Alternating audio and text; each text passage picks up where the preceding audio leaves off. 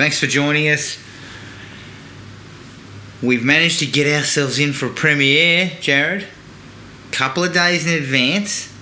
Obviously, we went and saw this on the 3rd, and now, the embargo was for Thursday, the 5th. And that is The Exorcist Believer. Nice little setup they had down there. A little bit of free grog, some food. Yeah. A couple of little photo ops that were quite good. Would have been better if us pair of idiots hadn't already paid $25 at the snack bar before we realised it was all in there. Yeah, there wasn't a lot of fucking thought put into it. No. I almost took my jug of Coke back and just kind of said, can I tip this back into the machine and get my money back? This is room temperature. But yes, good setup. Good setup. Really enjoyed it. And we received tickets through obviously Universal, looking to flog this to the audiences in Sydney. So we'll cover that. Be a little bit less deep because we obviously were not able to take notes. I mean, you couldn't even fart in there without the fucking security being all up your ass. So yeah, the night vision goggles was an interesting touch. Interesting touch, yeah. I remember that from Spider-Man 2. I remember going into Spider-Man 2 and having to be fucking patted down. Shit. But before we get to that, I think that was just because they know the type of person you are. Who's this scumbag? He's breathed fucking cheap snacks in. This guy's got a pocket full of malt sticks, I can guarantee it. All right, before we get to that, let's run over what we've been watching. Jared? Well, this will be good. Jeez, you're harsh, aren't you? Look, I'll kick off with one that I know you watched as well. I ripped through the entire 7 episodes of Wrestlers on Netflix. The doco. Jesus, Jared. Great stuff. I fucking loved it. Yeah. Like, I believe you said it was done by the same people who did Last Chance U. Yeah. And it has that feel of Last Chance U as well. But there's something kind of interesting about that group. Yes. And interesting about these blue-collar people who are very passionate about this stuff. Yes. Sometimes to the point of kind of folly. There's one guy in particular who's busted his balls to try and get people to come in, and they're basically telling him, we can't pay you. Like, if you don't get fucking bums on seats, we can't pay you anymore. Yeah. And he loves wrestling, but sometimes I feel like, when you can't keep the lights on, it might be time to look differently at this. Correct. But from the perspective of the passion of the people running it, and probably the quality of the wrestling, I was actually fairly impressed with fucking Mr. Pictorius or whatever his name is. He rolls around. Spectacular. He rolls around on a fucking scooter or something. I mean, I'm not surprised you were sort of ecstatic at the level of storytelling when there was evil priests and people being possessed and stuff like that. It was, but no, they looked like they were taking some classic wrestling stuff and putting on a reasonable show. Well, I thought some of their,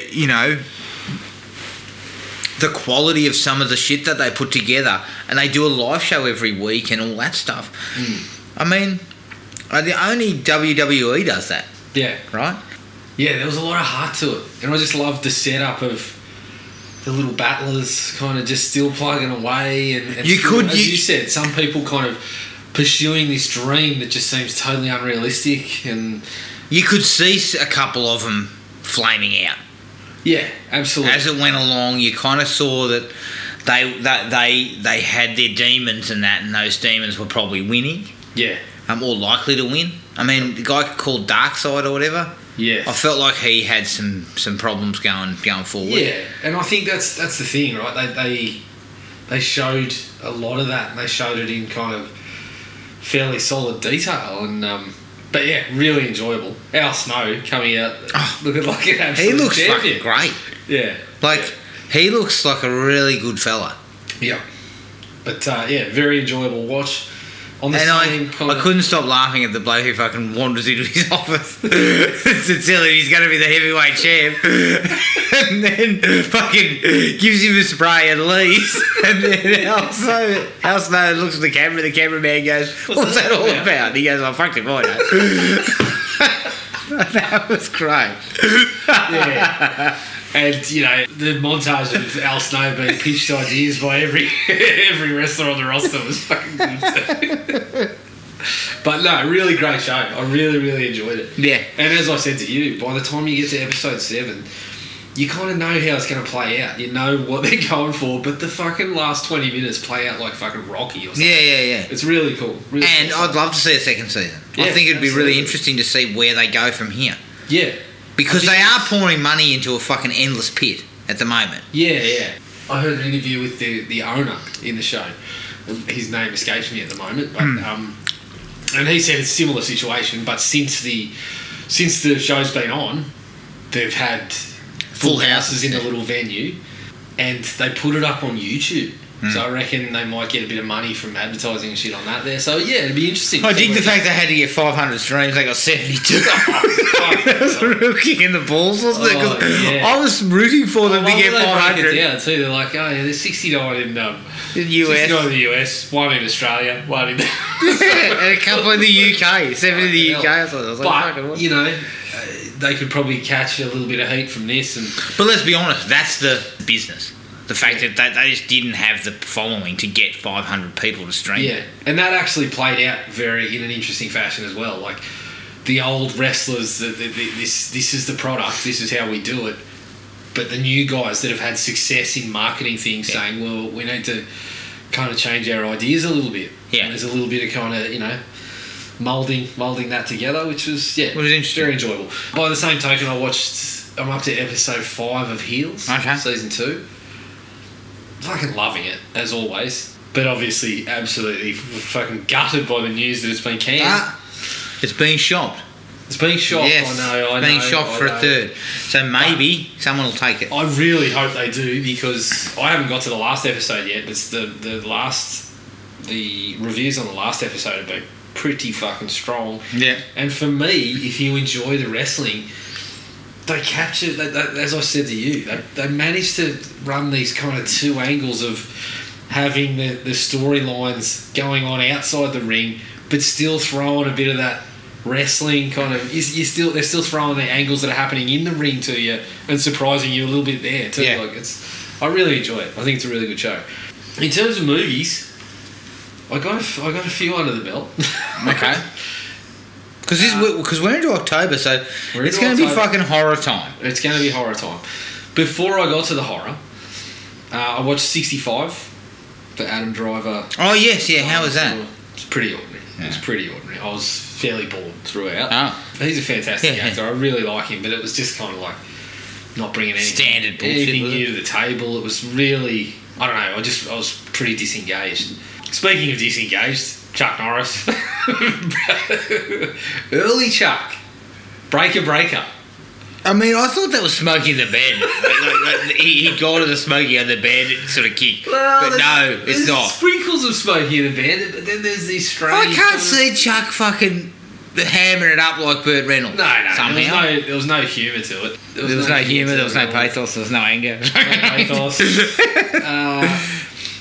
But look, it's got a little bit of what you expect from Chuck, but kind of spend some time on this drama of... I won't go too deep into it if you haven't seen it, but it's not good. It's not. But this is the thing. This is your first movie. This is your breakout movie, isn't it? Yeah. So this is your breakout movie. You're fucking known for kicking people's heads in. Yeah. So why are we fucking dispensed with this bullshit about this drama? Yeah, I don't know. Like, they do end up throwing a few fights in at the end, thankfully.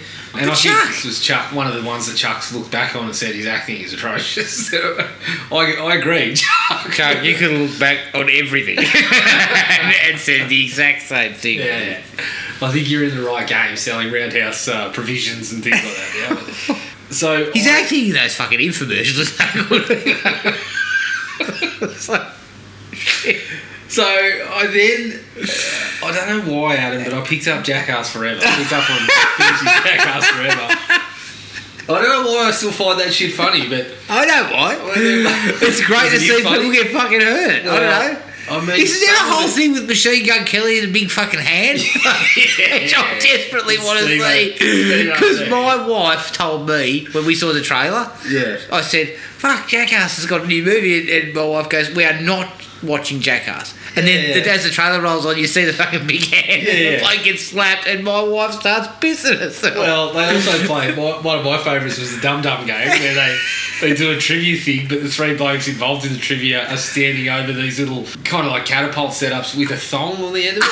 And if you get a question wrong, it backs you in the sack. And there was a couple of bits where, like, you know, Knoxville's introducing it and then accidentally presses a button. So, of course, that was highly amusing. And there was also another one that had me in absolute stitches where they were playing this fucking musical chairs game, but they'd rigged the chairs to just shoot them up in the air. And poor old fucking wee man gets flipped over. Jesus Christ. But yeah, he's funny. But also, Knoxville just about gets killed in one of them. I honestly, I don't know how he didn't break his Is that a bull? Yeah, he does the bull They thing. just stop fucking around with bulls. Yeah, stop fucking around with bulls. Just get yourself back in the musical chair. Because that shit's hilarious. Because bulls are fucking dangerous. Yeah. like seriously dangerous. Yeah. So don't do that shit. But I don't know, it was funny. Of course, it was very funny. I had a lot of laughs out of that. And it also prompted me, Adam, to dip into The Ringer with Johnny Knoxville. Oh, no. Yes. Oh, that's fucking low brow stuff. You know what, though? I've got to say, the conceit of the whole thing... Is that a fucking Farrelly brothers? Yeah, they were involved. Look, the conceit of the whole thing is somewhat offensive. Somewhat? But Jesus. the one thing I'll say for the Farrelly brothers and people like that is they always seem to have, and not only in this, but they've given people, differently abled people, fucking opportunities in film.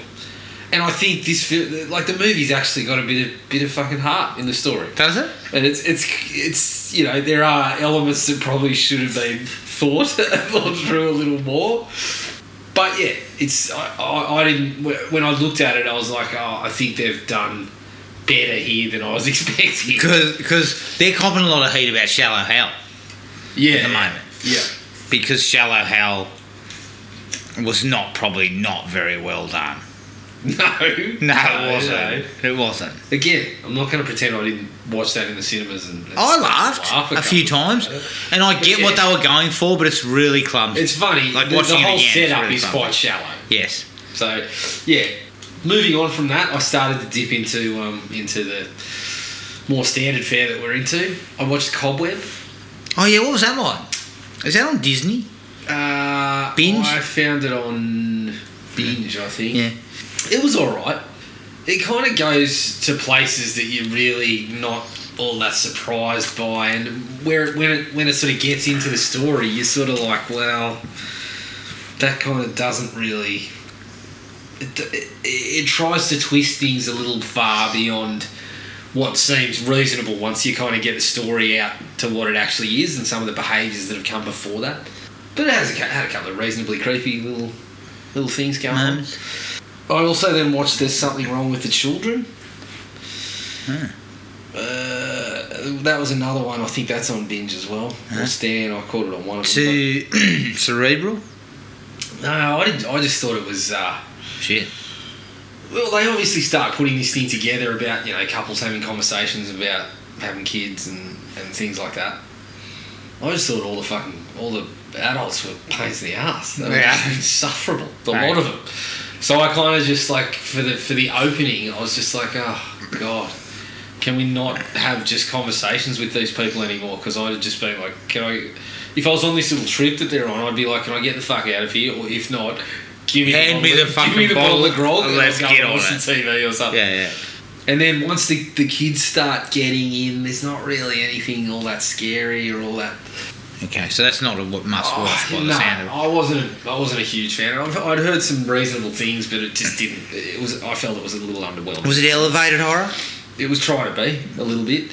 But that's where you get these insufferable pricks that I I know. listen to. Why is everyone in elevated horror films fuckwits? Yeah.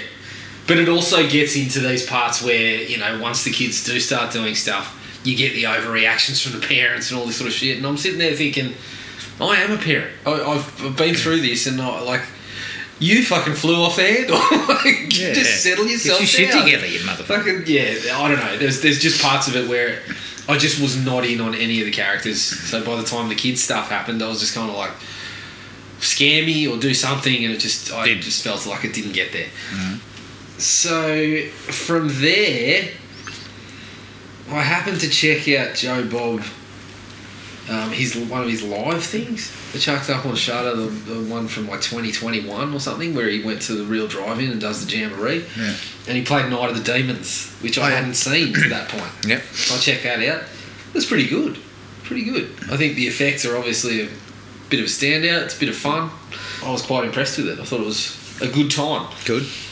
So then I have jumped onto I believe it was Nightmare on Film Street on Instagram. Yep. They chucked up their kind of Halloween 31 days of Halloween movie challenge, I guess you could say. So I started on that, and I kicked off with I watched one more before that. I watched Bad Moon. Oh, Which was the werewolf flick from the 90s. That was frog shit, wasn't it? Oh, it was okay. I kind of like the idea that the family dog is kind of... It kind of was trying to put together some of these kids kind of movies with the animal involved with a werewolf. A werewolf. It wasn't bad. Some of the effects were alright, except when they start trying to go with early CGI, which looked like shit when they got to that. But some of the practical effects don't look too bad. Yeah. The story was just down the line, no surprises there, but it was okay. So then on the Nightmare on Film Street challenge, the first day was Trapped. The theme was Trapped. So I watched Stage Fright, which is the Italian slasher where they get sort of stuck in the theatre. Yeah. Pretty good. I quite liked it. I mean, it's standard shit, but it's quite standard shit, but you know, it's quite well directed. Bit of panache. Bit of directorial. So you know what that word means. Did you say ganache? Yeah, it's got a little bit of ganache about it. Jesus Christ. And day 2 was in a cornfield. So I dipped into the Children of the Corn series again and watched Runaway from 2018. Fuck. As I said to you when you mentioned this to me earlier today, Stephen King makes far too much money to continue to fucking engage in this bullshit. I wonder how much control he has over it. He has zero. Because I believe it was in the situation with Hellraiser, where they're making them in a certain amount of time to keep the rights. But why the fuck would Stephen King care about that? Well, in terms of having his name on it, is his name still on it? No, fuck. But everyone knows. I know. As far as I'm led to believe, I haven't read the Children of the Corn story. It's short. But I've heard it's not great. Not great, no. It's not one of his. So why the fuck would he care? He probably has given up caring. Yeah. I don't know. Every time I see a Children of the Corn, I just... There's hope. Bad movies, but there's something here. Like the cornfield setting, the children stuff can be creepy at times. Even this one, quite honestly, I enjoyed this more than I've enjoyed most of them. And it started with a reasonable. I hear Urban Harvest is good. The third one. It was okay. Or the fourth one.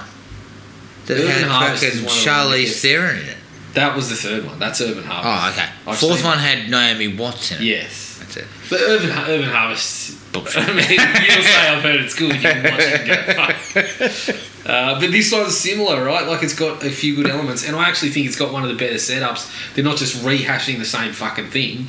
They go with the setup of, okay, this girl was one of the children, then got pregnant and fucking got out because she thought, you know, the kid was going to get involved in it. So she's just fucking going from town to town, and it's kind of, you know, the kid's now a teenager. So hang on. Out of their car. Hang on a second. Funnily enough, she's still hanging around cornfields for some reason.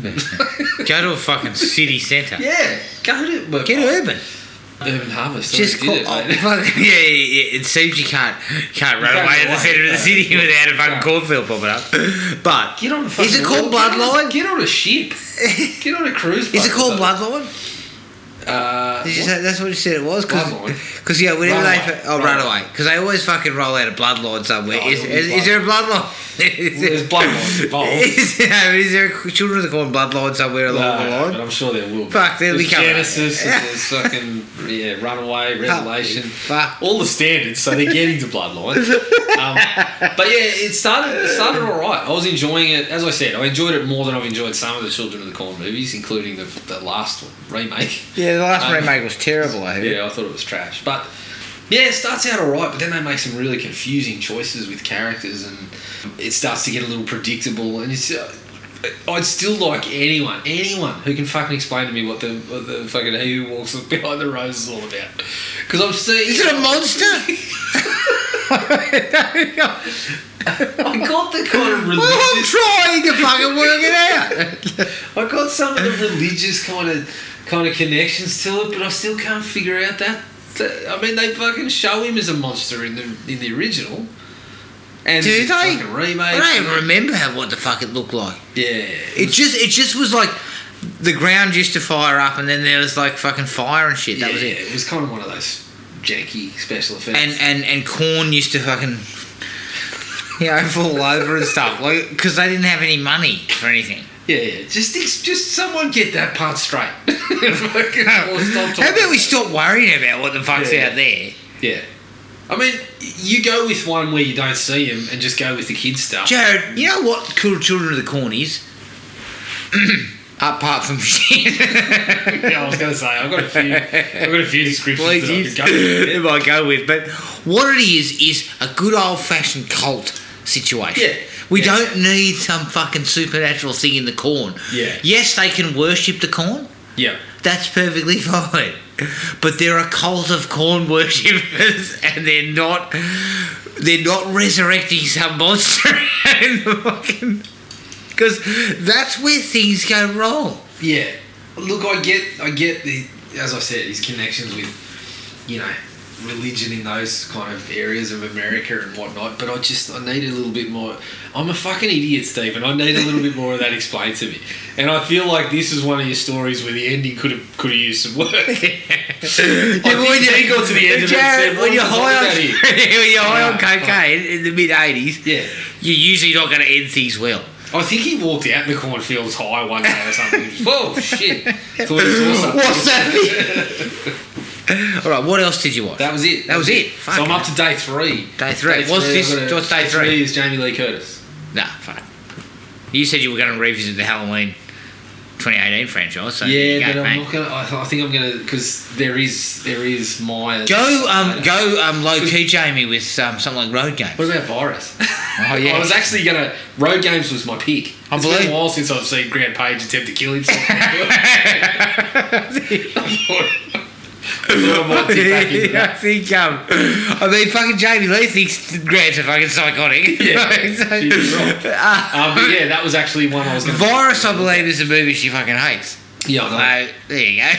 That's why I want to watch it. Can you find it? We watched it. You made us hire it. Did I? Yeah, you said I've heard this pretty good. I have not. I cannot remember 1 second of that. You know what, Adam? You always used to take Fango at their word. That was your big mistake.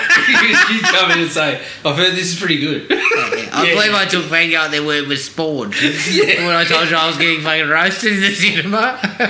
They wanted their fucking money back. I guarantee, I bet you went into Halloween 6 thinking Fango's told me this is the best one yet. Oh no, because I got to a Fango where they did a review of it and said it sucked. Before you say it. Fucking perfect. Yeah, my mates wanted their money back, and I was working part-time. I have never run out of the cinema so quickly. I fucking bolted. Oh, shit, I've got to go, fellas. Didn't they get you back by telling you they love Shadow of the Vampire? Some shit like that. I ended up in something. I was betrayed. cocksuckers. If my mates were asking for their money back, I'd have told them to fucking jam it up their ass. Well, I did. You got so many words, but I told them that I did not have the prerequisite dollars to respond to you. I also wouldn't have told them I only paid $6 because I had a movie max. No, I said, you all used your movie max cards, now shut the fuck up. Okay, I went on a bit of a doco tear, as per usual. Scouts Honour, the Netflix doco about the Boy Scouts of America. Holy shit. 82,000 complaints were made. Right? The whole thing was fucking disgusting. And it shows a real issue with that particular organisation in the US. And just the fucking, people have been, their lives have been destroyed by this shit. And there was never appropriate care put in place for any of it. So, look, it was actually quite a good documentary. Worth a watch. You know what? It's one of the rare Netflix ones that's not fucking 5 episodes long. Yeah, that's fine. Or was it? Yeah, it was only a 90-minuter, I think, the Boy Scouts one. So that was pretty good. I watched another one called Betrayal, The Perfect Husband. This lady married a bloke who was the greatest fucking bloke ever. Turned out he was fucking three-quarters of the women who came near him, including a student. He got done for rape. Fucking scumbag. But the bit that I think was kind of left out of it that I was actually interested in was, how did he get away with it? Like, how did he... I guess what I was thinking was that she trusted him implicitly because he was such a lovely bloke. Is that how he kind of got away with it? You know, like, she trusted that he wasn't doing anything. But she didn't really go into that. I just thought that would have been an interesting angle, because I tell you what, you need to spend a lot of time doing that shit. I mean, fuck, Jared, I can't keep one woman happy. Imagine having fucking 5 or 6 on the hook. Holy shit. That's 5 or 6 very unhappy women. And not satisfied at all. Nobody's satisfied. Nobody's happy. Okay. He's just spreading the unhappiness around.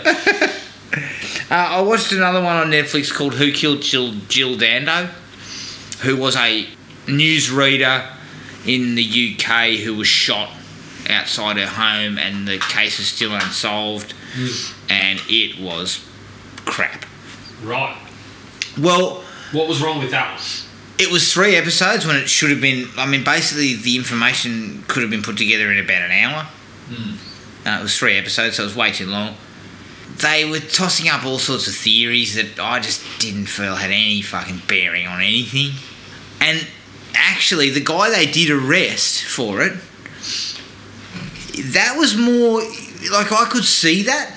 Because it was the kind of killing where, you know, out of nowhere, somebody who's kind of, like, infatuated does it.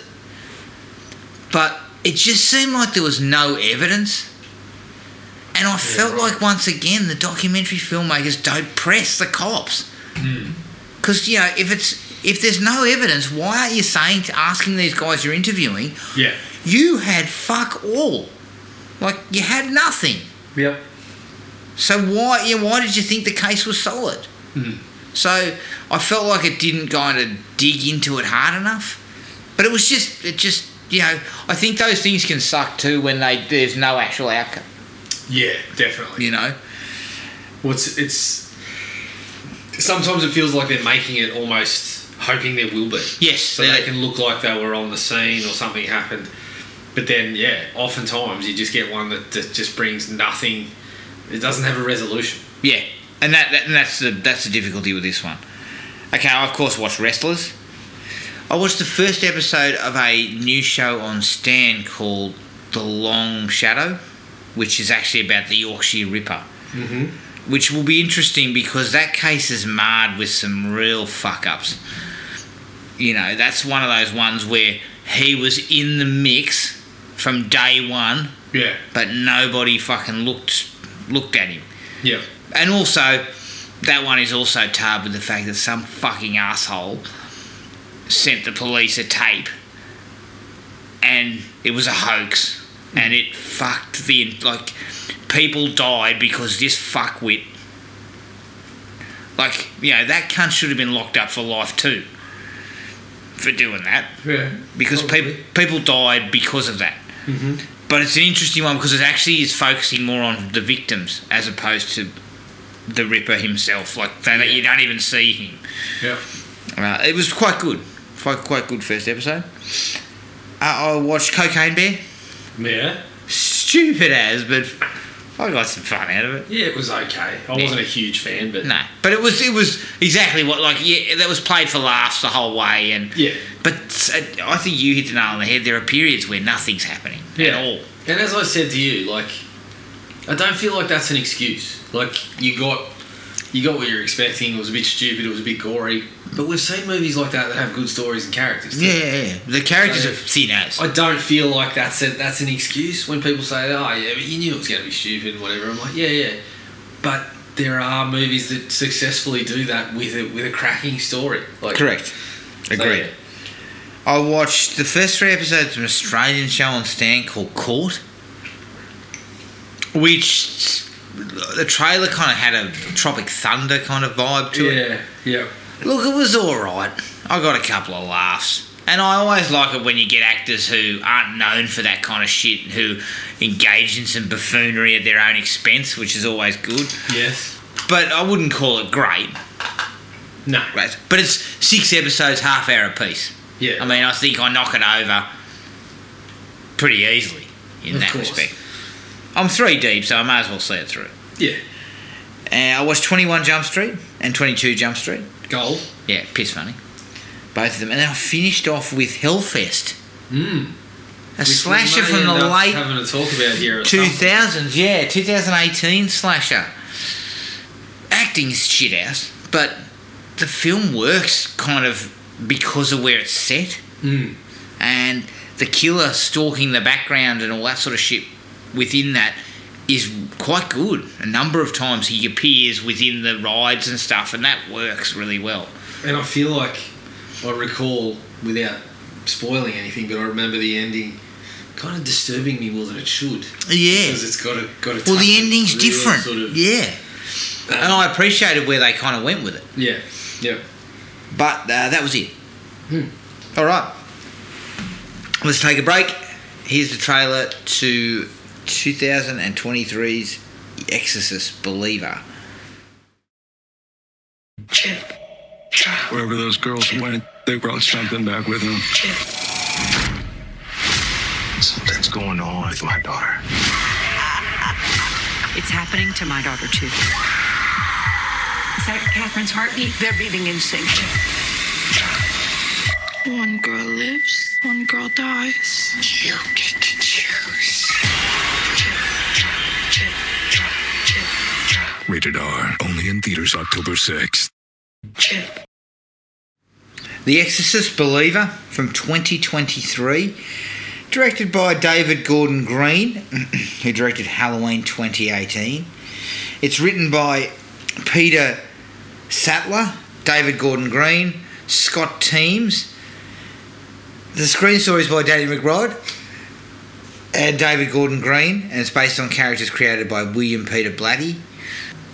It stars Ellen Burstyn as Chris McNeil, Leslie Odom Jr. as Victor Fielding, Olivia O'Neill as Catherine, and Lydia Jewett as Angela. The budget, I don't really have that information. I don't know if that's actually here. And of course, it has yet to be released in America as of yet. So, unsure of the box office, although I believe it'll get a 1 week run before Taylor Swift's concert film comes along and fucks it all up for everyone. All right. You know, she didn't get a distributor for that. That's all her. Is it? Yeah. She's going to make so much fucking money. Fucking hell. Like she needs more. They reckon it's going to open to like 100 million or some shit like that. Jesus Christ. Yeah. What were your thoughts on this? Because you were a bit lukewarm on this. Yeah. Initially. Yeah, look, I didn't hold out massive hopes for it because, as we've spoken about before, that everything after The Exorcist has struggled to really capture anything. I don't know, anything resembling quality. Well, yeah. That's pretty fair. I think I quite enjoy The Exorcist 3, but I was surprised. I think they did take their time a little bit, slow burn. I didn't mind some of the themes they started to go with, and we'll kind of chat about that as well. The performances were mostly pretty strong. Yeah. But there are parts where I feel like we kind of spent a lot of time on things and still didn't necessarily get much popping through those stretches. Call me cynical or whatever you want, but the whole bringing back of Ellen Burstyn was bullshit, and that leads to another thing that we won't necessarily spoil yet, but we may down the track, which is pretty predictable. But overall, I thought, Gordon Green again, the guy's a strong director. I think he puts stuff on screen that's enjoyable to watch and pretty solid to watch. But there's a lot of things that a lot of sort of threads that felt like they just were left hanging. So I went with a 3. Okay. I predicted 2.5. So it's above what it's a pass mark for Kenny Powers. Which is very surprising, because you have kicked Kenny Powers hard on this podcast. I agree. I think a 3, much better than I expected it to be. I think The Exorcist is a very hard one to do what they've done here, which is kind of reconnect it to the original, like they did with Halloween. It's harder to do that, but it's also harder to make an Exorcist film feel fresh from the first one. Yeah. Right? And we talked about this, that the original is just such a...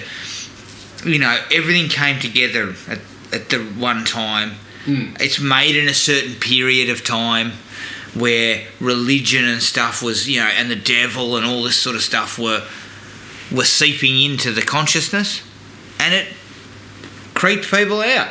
Yeah. Still does.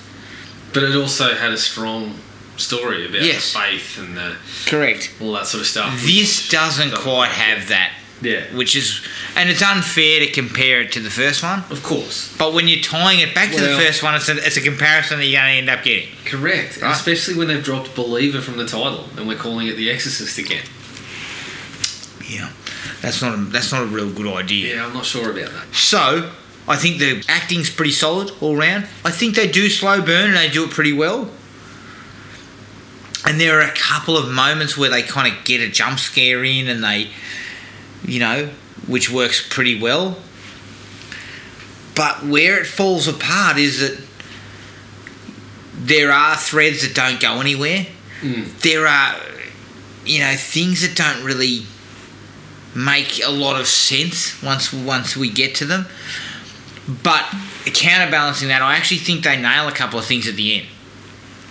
Yeah. A couple of ideas come back in, which I actually liked. Yep. So I was pretty happy with what they did, but I would find it hard to see another movie in this somehow. Yeah. I don't feel like it's going to do massive box office either, but of course, it's Blumhouse, so it'll make a profit. Oh, it's made for fucking nothing. So, positives. First cab off the rank, Leslie Odom Jr. Yeah. I don't know a lot about him in terms of his catalogue of films. Yep. But I thought he was really good. I actually think he's a good, really good, solid backbone to it. You needed that. You needed a believable sort of star, and I think it does work really well. And initially too, he's not all that likeable. Yeah, which was kind of cool because it plays into where they're going down the track.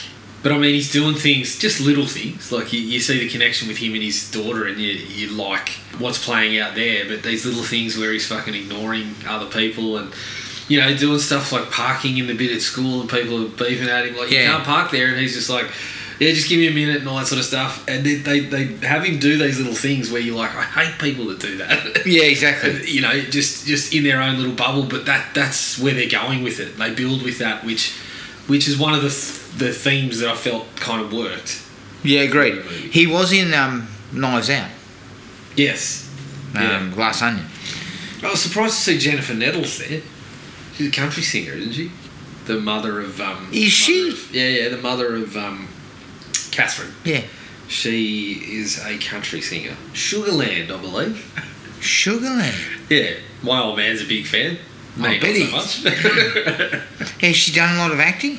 Yeah, look, she's done she's some. done a few things. No, she was solid. Yeah, she was alright. Nothing. The kids, I thought both the kids were pretty good. Yep. I thought that stuff worked out nicely. And I was a little concerned when I saw the trailer about how the voices sounded and stuff. They sounded a bit off. But that stuff turned out alright. Pretty good too. Agreed. So I was pretty happy with the cast in general. Yeah. Directorially, I think it's nicely handled.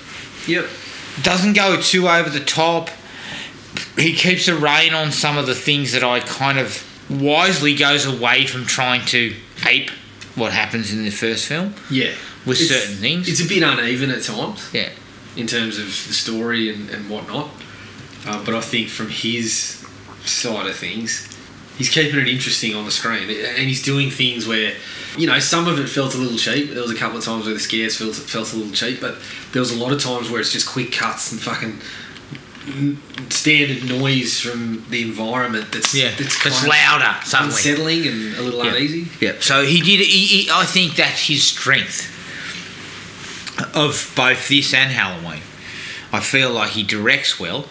And plot-wise, honestly, the whole thing about the girls disappearing and then coming back and not realising they've been away for 3 days and then they start kind of unravelling, it makes for... It's a solid enough plot for an Exorcist film. Yeah, it's okay. I did have a little bit of an issue. I felt some of those threads, again, were just kind of left. And some of them I'm okay with you leaving, but other ones I just felt like we needed a little more info. They're trying to focus on those relationships, which they do pretty well. Yeah, agreed. When the girls start to shift to what they are becoming and their possession situation, once it starts to ramp up a little bit, I felt like we were getting somewhere there. Yeah. And we were building a little bit of pace and tension to it. Yeah. I've got some issues kind of with the exorcism. Yeah, same. But I felt like as the girls begin to unravel, one pisses the bed and then, then they're, they start, carrying on with all sorts of strange fucking shit. And that goes on for a period. But it's it's not entertaining, but it's interesting. Well, they begin to grip you a little bit. Creepy parts. Yeah. Couple of jump scares. As I said, there was a few of them there there was one or two that I felt were a little cheap, but there was a couple that were pretty fucking good. There was one where they're sitting in the room and you see something behind Leslie Odom, which has been used before, but it looked cool. It was really out of focus. Resembled Regan a little bit. Yep. So that stuff was pretty cool. They also had one in the hospital that fucking had me. Pooping yourself? That was she banged on the window? Shit. Yeah. I haven't jumped in the cinema like that for a little bit. Maybe I need to pay a little more attention. But yeah, that was... I was pretty happy with that. Yeah, agreed. Now, I'm going to spoil... I think we're going to go into some spoilers here. Okay. We're going to spoil. So, understand if you haven't seen it, and there's your warning, we're going to spoil. I think the... twisting back on the fact that he made a choice at the time of his wife's injuries, which come at the start, and her being pregnant, and he makes a choice, and he makes the choice that saved my wife. Yep. That ties back in nicely. I felt it tied in really well, actually, with what they were going for, which was the girl and the devil going with the whole, you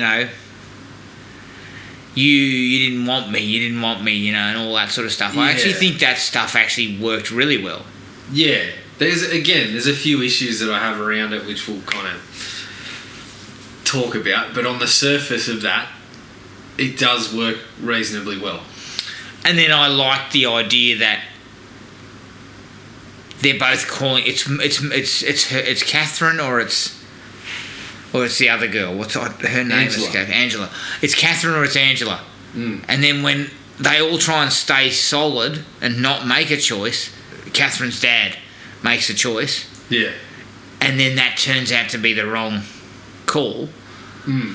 I like that idea as well. I felt like that was another way to sort of keep it interesting Yeah. and tie back to religious beliefs, because they were church goers and all this sort of stuff, and tie back to some of those little touch points, which I thought was all right. I think that actually played out well. I also like the fact that we come in en masse. We're going to come, we get a group together. Well, that was actually one of the things that I actually really did like. I thought for starters, I was a big fan of the initial, like the neighbour being brought into it, and the way she kind of uses the name that she never told anyone. Yeah, I like that. And then she talks to Leslie Odom's character. I keep forgetting his name, but Victor. She talks to Victor, and he drops shit that basically says, I did have faith. I did, and it did nothing for me, basically. So I like that they run with this angle of it's the faith isn't about what you're believing in, the faith is the people.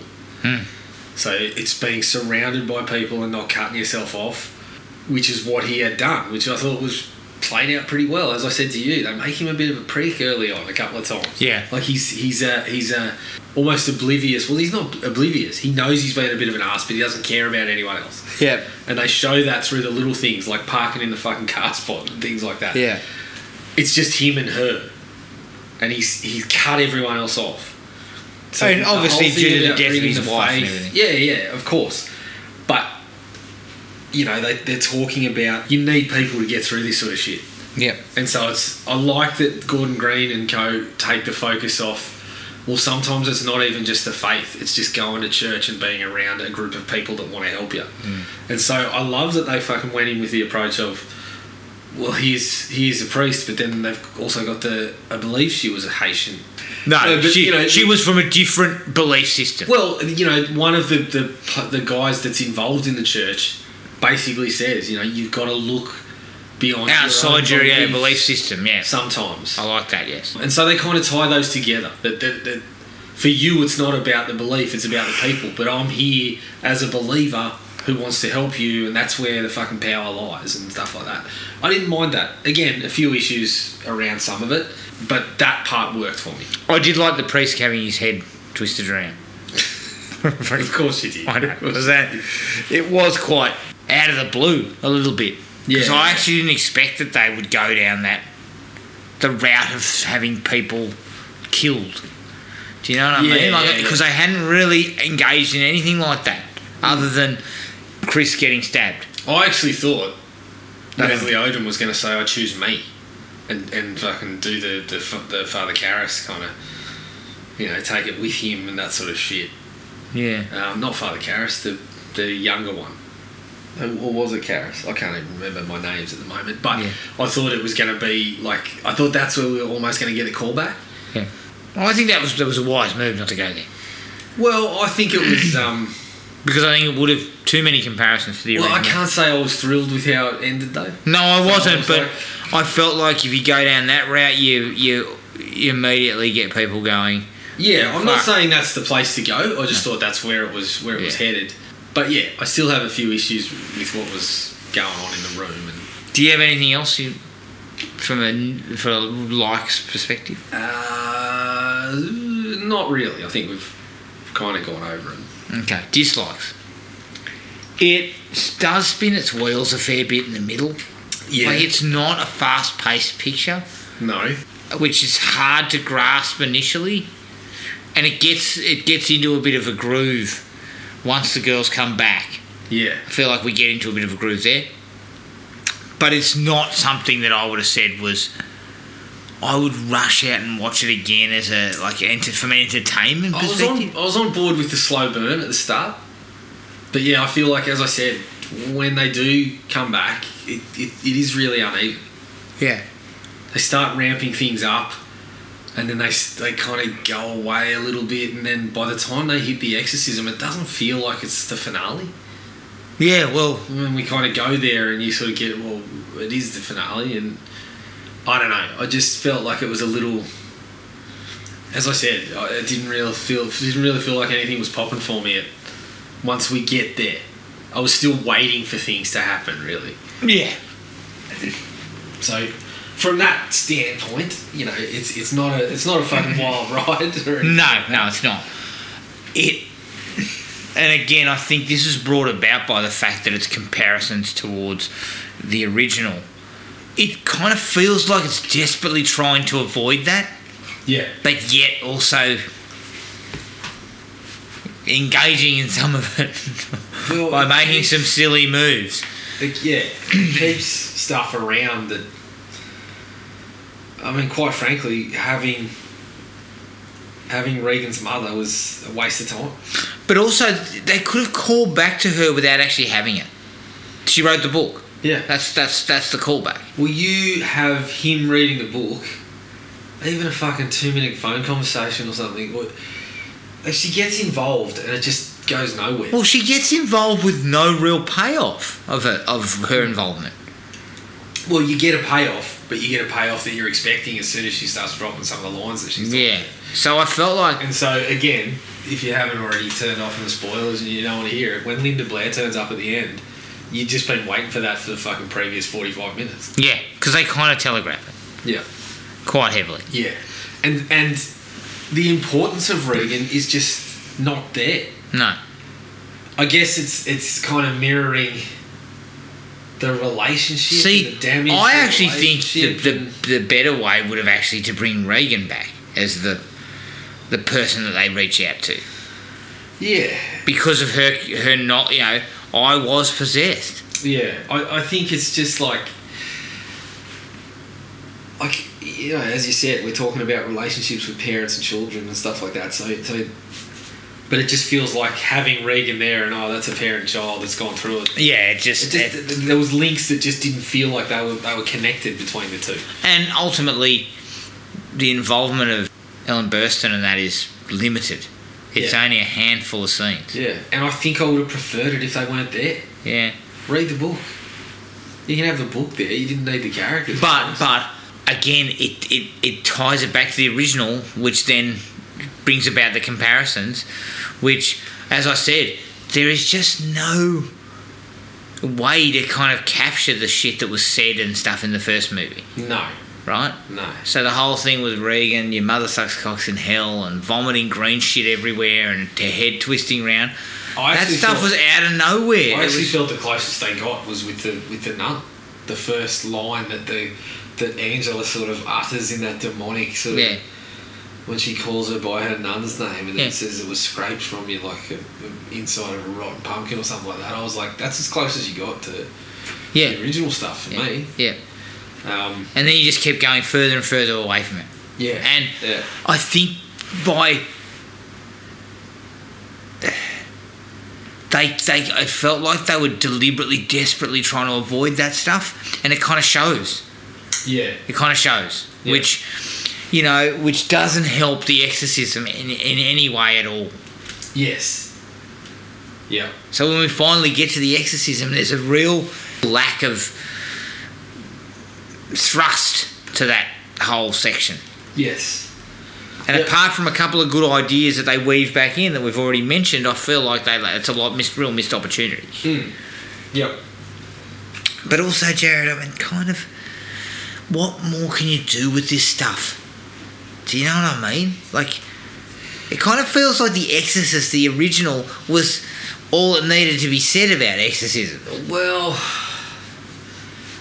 I don't know. I just find it's hard to say. I haven't watched a hell of a lot of exorcism pictures because I'd love to watch Beyond the Door, an Italian rip-off of The Exorcist.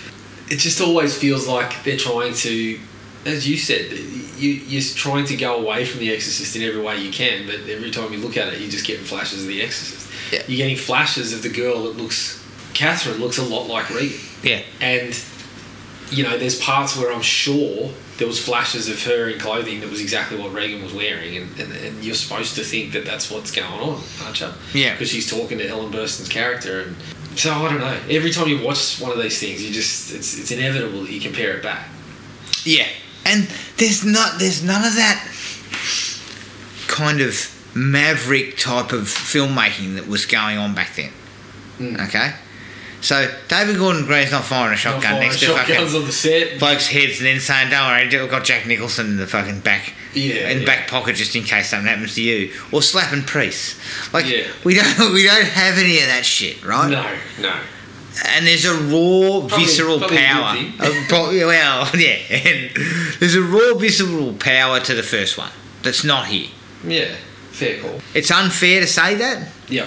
But it's very by the numbers in terms of it doesn't have a lot of peaks and troughs. It just kind of has this it runs pretty straight.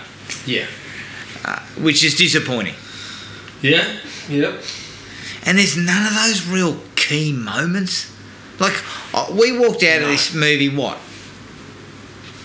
just over an hour and a half ago? Yeah. There's not a lot of stuff that I remember the film, but I don't remember key... Like, nothing jumps out at me that I remember. Yeah, greatly. and that's kind of what I felt like, as I said, it didn't feel like we were going into a finale when they went into the exorcism. And yeah, I had a few issues around there. Like, it feels like the culmination of these kind of loose threads. Yeah. Like, they start going... Well, here's one of the problems I had, for example. You're getting all the faces again. They're doing all the subliminal kind of fucking quick shots of faces, but it seems to be a bunch of different ones, right? But in The Exorcist, we get a firm understanding of what that face is, of what the demon is. Which they unearth at the start. Correct. And in this one, I still don't really know. Was it fucking Pazuzu again? I don't know. And they kind of start with that ceremony in Haiti, which is why I assumed the woman that was helping was Haitian. Yeah, but what? I could be wrong there, but I there was never any understanding of okay, well, what actually kind of happened. So The Exorcist does all those things about faith and whatnot, but we firmly understand this is what's inside, and this is... I still don't really know what was on in this one, and we kept getting those flashes, but we never got to a kind of solid grounding of this is what it is. And then when we go into the exorcism, I feel like that's still playing. Like, I didn't have a grasp of where we were going. I got the family themes, and I got the understanding of him, embracing the fucking help and that sort of thing, and his daughter speaking some truths about what he did ask to save the wife, but everything he'd done since then seemed to demonstrate that he did really love his daughter and all this sort of stuff. It's just... So that's what was a bit uneven for me. But then we also get, again, going into spoilers, when she has to make the choice and Catherine dies. I felt like we didn't even really know her and her family's relationships. I didn't hold the same. Yeah, because we never really saw any of that, did we? Yeah, it was really... She had disappeared by the time we meet the parents. It was it was really... You got a sadness because it's like really unfair. It's a young person dying in the movie, but you didn't have a strong sense of her family's bond and why her dad expressing his love was the fucking... the deceiver. Oh, he deceived me. I expressed love for you and he fucking killed you. Like, Leslie Odom there seemed to be an element of you paying for your sins. Yeah, because of the choices he made back then and all that.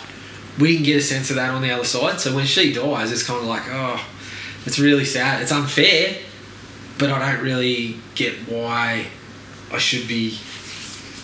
The impact wasn't as strong. No. And then we get this little sequence of her seemingly in hell. Yeah. Or going to hell. And with, again, faces, a number of different faces. But again, why? Why? This is what I was left lacking. What I felt was there was threads. There was all these little threads. And the 3 days. Oh, yeah, the 3 days. Jesus came back after 3 days. In that time, he went to hell. Okay, so is that what... We're just saying they went to hell, but we're not fucking going any further than that? That just gets left staying there until we see that, she's seemingly dead, still looking like she's possessed, Yeah. and then she kind of goes to hell. Yeah, I don't really understand. I felt like we needed to get a bit of a straight line on that sort of shit, because the original has that. Yes. Correct. I don't want to compare. No. But I can't help it. I don't want to compare, but fuck. I don't know whether you were feeling the same sort of things, or whether I was fucking missing things. Or... No, it left a lot on the ground, basically, and part of the reason why it doesn't work is because, or it doesn't work. I feel like there's not an audience for this stuff. Like, big call in its current form. Why? Okay. What's because I feel like that it's very straight. It's very down the line. It's not exciting, right? Because it wasn't. Like I feel like I wasn't greatly excited throughout. Yeah. And I feel like the people that you're aiming this at, which you're probably going for a younger audience, maybe, I don't know, but maybe you're trying to capture the people who are interested in the original, but most of us are fucking... You were about to say they're all dead? Well, a lot of them are dead. I'll be honest with you. A lot of them are dead, okay? So... I feel like, I feel like you're looking to try and give it to a new audience. Is that right? Probably more in your A24 bag. Well, this is what I'm saying. I feel like a midsummer type twist on it. So I'll walk out of the cinema and go, what the fuck was that? What happened? Does anyone know what happened? Scratching my head. No, I feel like A24 or some of those. This has elevated horror written on it. Yeah. Okay. Yeah. Not in its current format.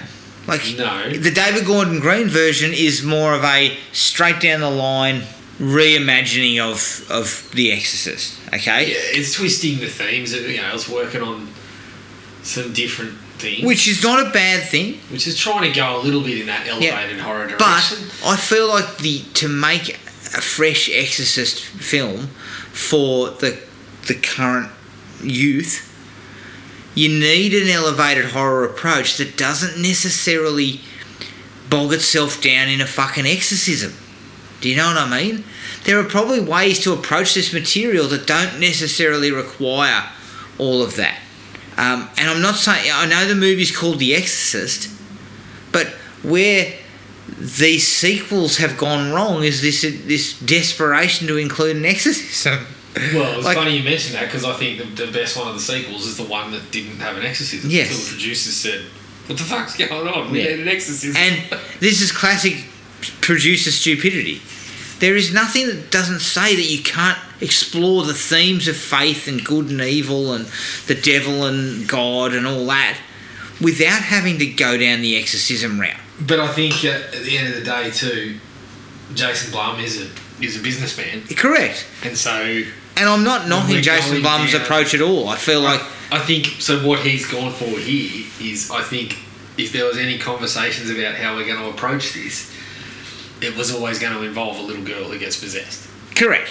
Or a child that gets possessed. So catering a little bit to original Exorcist fans. Yeah. Okay? Yes. So, to me, that doesn't bring in box office. Like, this movie will have cost very little, so it'll make its money. Don't worry about that. Because Jason Blum's a very shrewd businessman, so that's not an issue.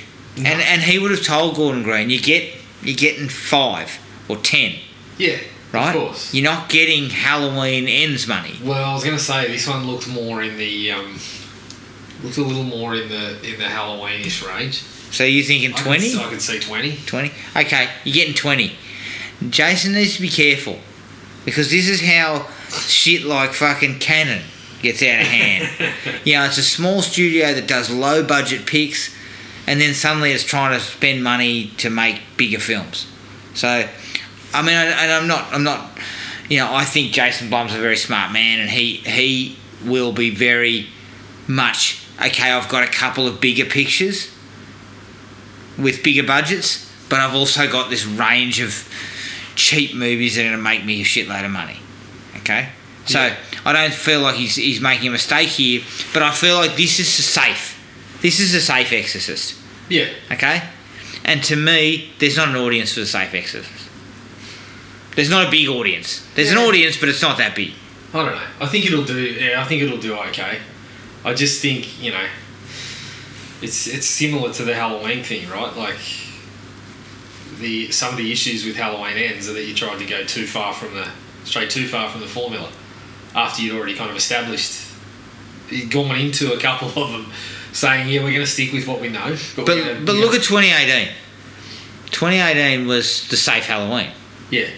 But safe, but also entertaining and exciting, and actually added sort of stamps, but also added that little bit about Laurie being a fucking loon. That years and years of regret and all that shit had turned her into a fucking hermit, and at least that was a slightly different angle.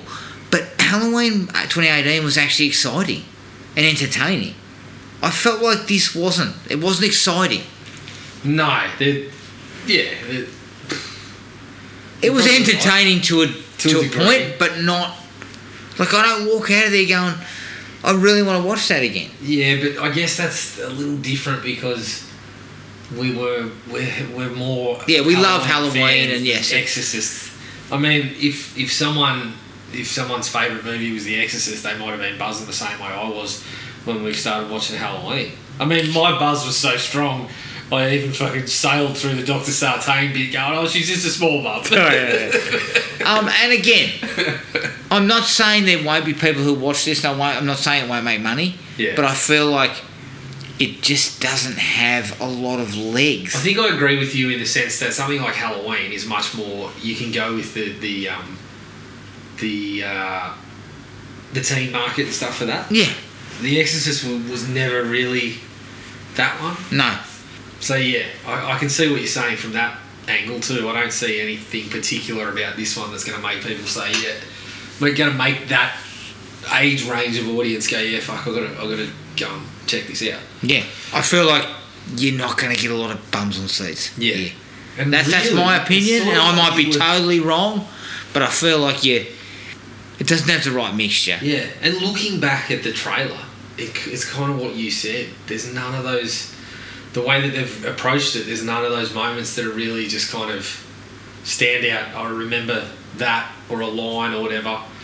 In the trailer, it was just the body and the blood part. Yeah. And there's not much outside of that to really kind of... Well, when I think of The Exorcist, the original Exorcist, there are numerous moments that I remember. Yeah. Like, and I still remember. And there are just none of them here. You know, even as a smaller bit as Reagan coming down in the middle of the party and pissing her pants on the floor and then looking at that bloke and saying, you're going to die. Yeah. Like, that shit was creepy and unsettling. Yeah, correct. But I cannot fucking... I cannot think of that now without thinking of the priest. Or whoever's on the piano playing Shake Your Ass. What just said? Oh no, that's right. One of the scary movie. Admittedly, I don't think when I watch The Exorcist, I don't think of James Woods taking a dump. No. Although I think James has become more proficient at dumping out of his own mouth. He's a fucking dildo. But yeah, so for me, the biggest crime is that it's just not very memorable. Yeah. Yeah, no, I think you're right. There's parts that are... There's not like those standout moments. And I think they were going for them in a couple of instances, but it just never quite landed. Yeah, it doesn't quite land, and it falls a little flat for the most part, which is disappointing. Did you have anything else that you were... No, I don't think... We'll probably talk more about the dislikes. I don't think... As I said, I was more positive on the film overall. Yeah. But yeah, there's a few things that it just felt like it was lacking when we... I think it's harder to put together a different angle on this type of thing, because everyone's looking for the exorcism. Yeah, and I think they did a reasonably good job of that, as I said, with the theme of making it more about the family and the connection of the people rather than the faith. But it does get a bit muddled. Agreed. All right, that's Exorcist Believer. You can find us on Podomatic, iTunes, Spotify, and wherever else you get your podcasts. Send us an email at thrillme@iinet.net.au. We're on Facebook at Thrill Me Podcast Australia, Podomatic at thrillme.podomatic.com, and Instagram at thrillmepodcastau. Make sure you rate and review us on all the platforms. Now keep an eye on the Facebook page for details of the next film we cover. It's obviously Halloween month, so we're going to give... and there's a bit of fresh stuff on the horizon on a few of the streaming services, Jared, so I feel like we'll engage in a bit of that in the coming weeks. But until then, take it easy, everyone, and we'll catch you later. Cheers. Find the podcast at Podomatic or on iTunes. Don't forget to rate and review. Like us on Facebook at Thrill Me Podcast Australia, or contact us at thrillme, all one word, all lowercase, at iinet.net.au.